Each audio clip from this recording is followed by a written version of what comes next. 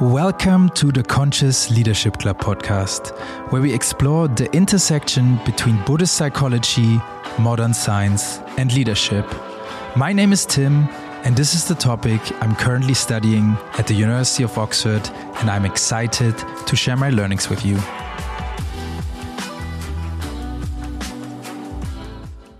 Hello and welcome in today's episode where we gonna dive into the world of Buddhist psychology and explore how this ancient wisdom can empower us to better navigate complexities and challenges we daily face and boost not just only our leadership skills but also our mental well-being.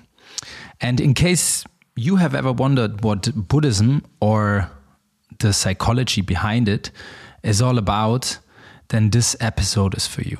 And also how this wisdom or knowledge can support us in moving from dissatisfaction to flourishing and thriving.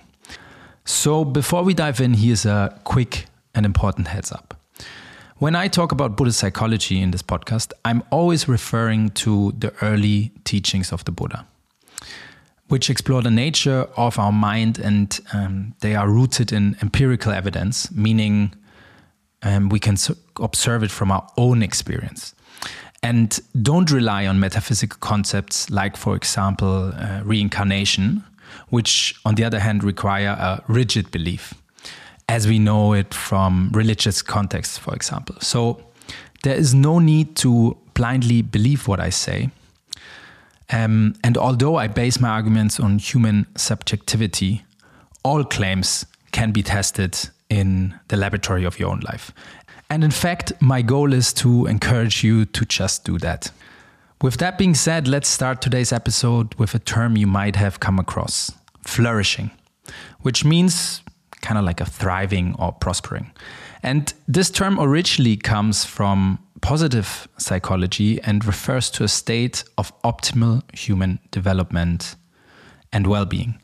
And a key model in this context is PERMA, the acronym PERMA, which outlines 5 elements that foster flourishing. So the P stands for positive emotions, the E for engagement, the R for relationships, the M for meaning, and the A for accomplishment.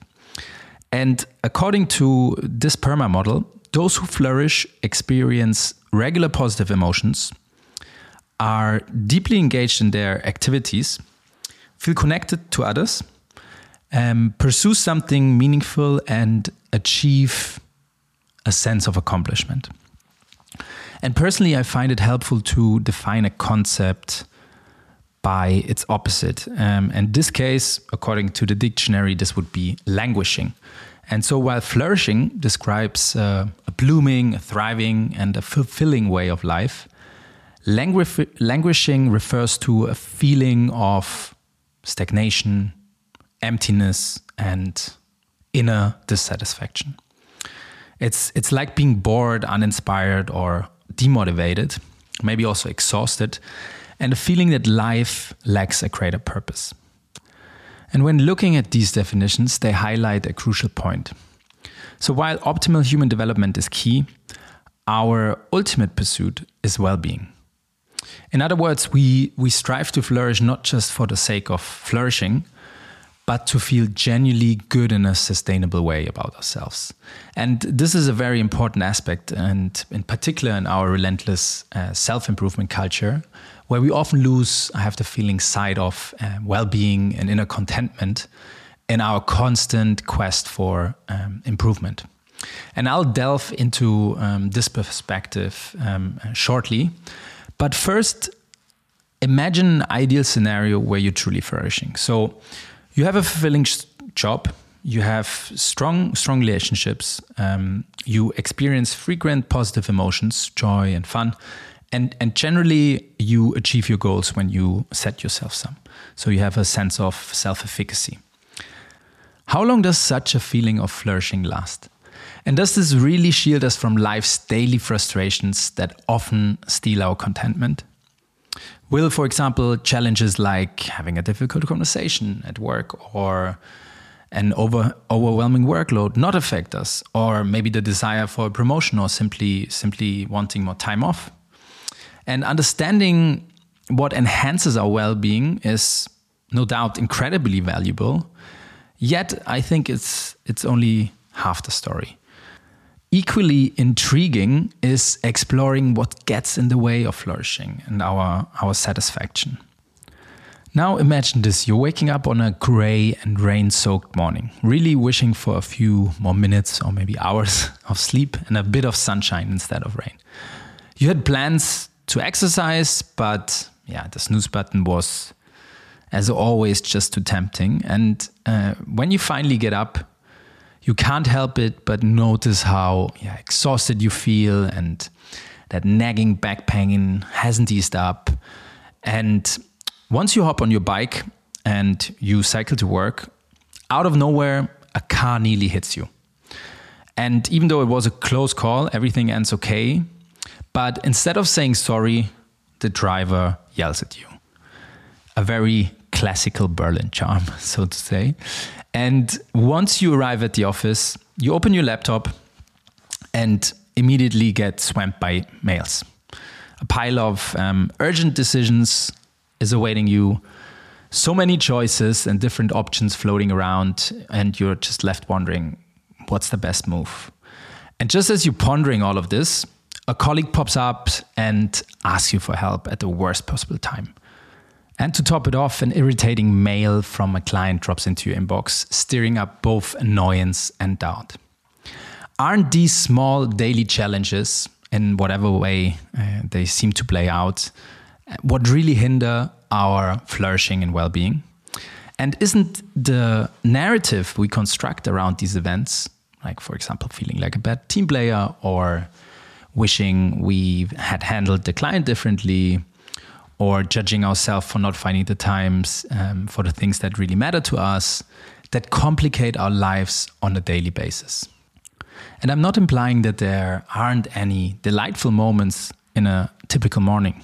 Of course there are, but it's these little irritations that tend to stand out more in our daily lives, often coloring our experience more vividly than the pleasant ones.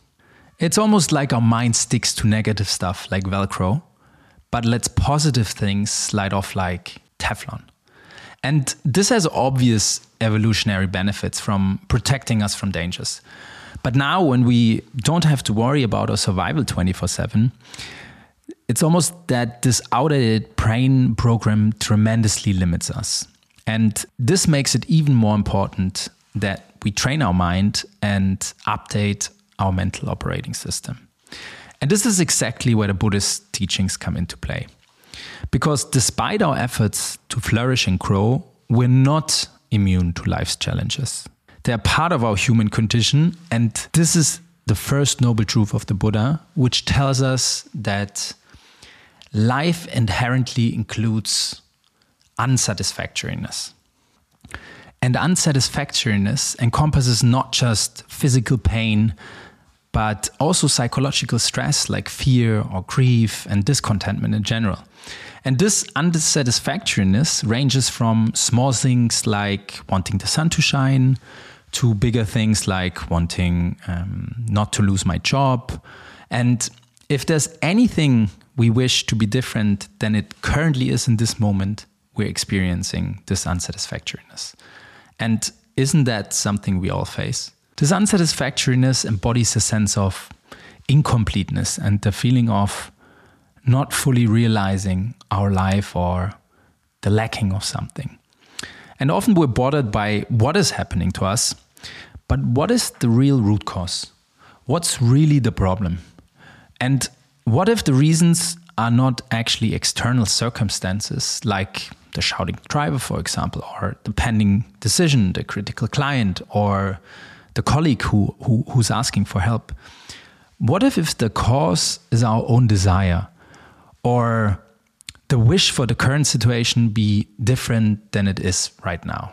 For example, longer sleep, time and motivation to work out, sunshine instead of rain in the morning, no difficult decisions, or more time and information for decision making, and so on and so on and so on. Sounds familiar, doesn't it? Which brings us to the second noble truth, which states that the origin of our dissatisfaction stems from our desires or cravings and the resulting reactivity.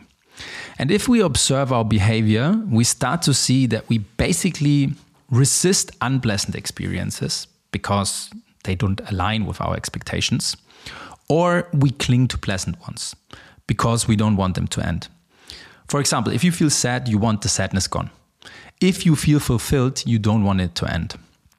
And we react and ruminate on all these things. And to a point that we become so entangled, like tangled balls of string. And this is something, the Buddha colorfully puts it in this metaphor. And these two noble truths, that life is marked by challenges and dissatisfaction. And the reason for this is our constant desire of wanting things to be different, which ultimately leads to reactivity, points to a formula. And this formula is reactivity equals dissatisfaction. So the greater the reactivity, the greater the dissatisfaction.